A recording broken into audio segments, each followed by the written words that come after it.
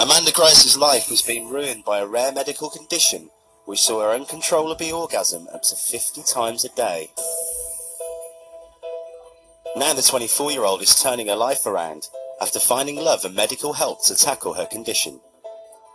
But as part of her treatment, Amanda has been banned from having sex, testing her new relationship.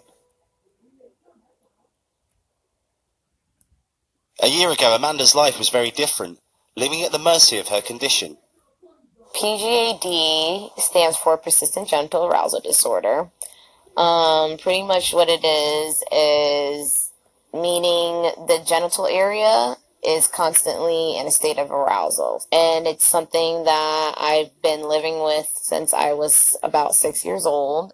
While seeking a cure, Amanda met boyfriend Stuart on a dating website, and the pair fell in love.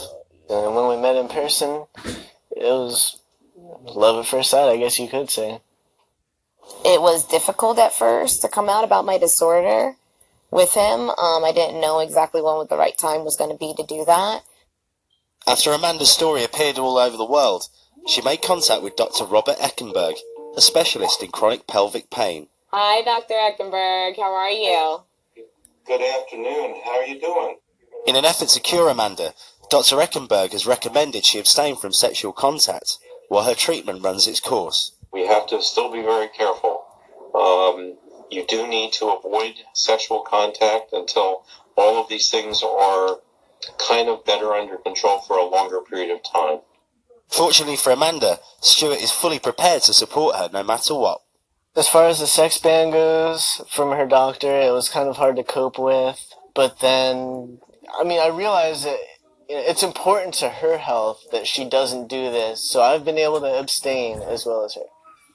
Amanda has come to see Gina Parsonis, a physical therapist who she hopes can help with her tics. I'm going to do an exam, and we're going to assess to see how the muscle tone is and sensation. Okay? These muscles. When we treated Amanda, she felt immediate relief, and she was able to feel that it helped her with her pain level. It's a good response to treatment. I know that I'm going to have relief from this because just from her techniques, the harder the manipulation is with the muscle tissues, the more it's going to release them.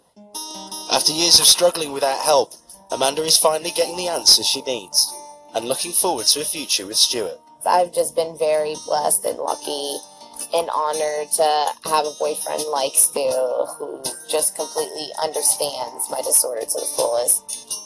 I feel like all of them incorporated together is for sure going to let me regain having a normal life and having my sexual life back and just normalcy back in my life, period.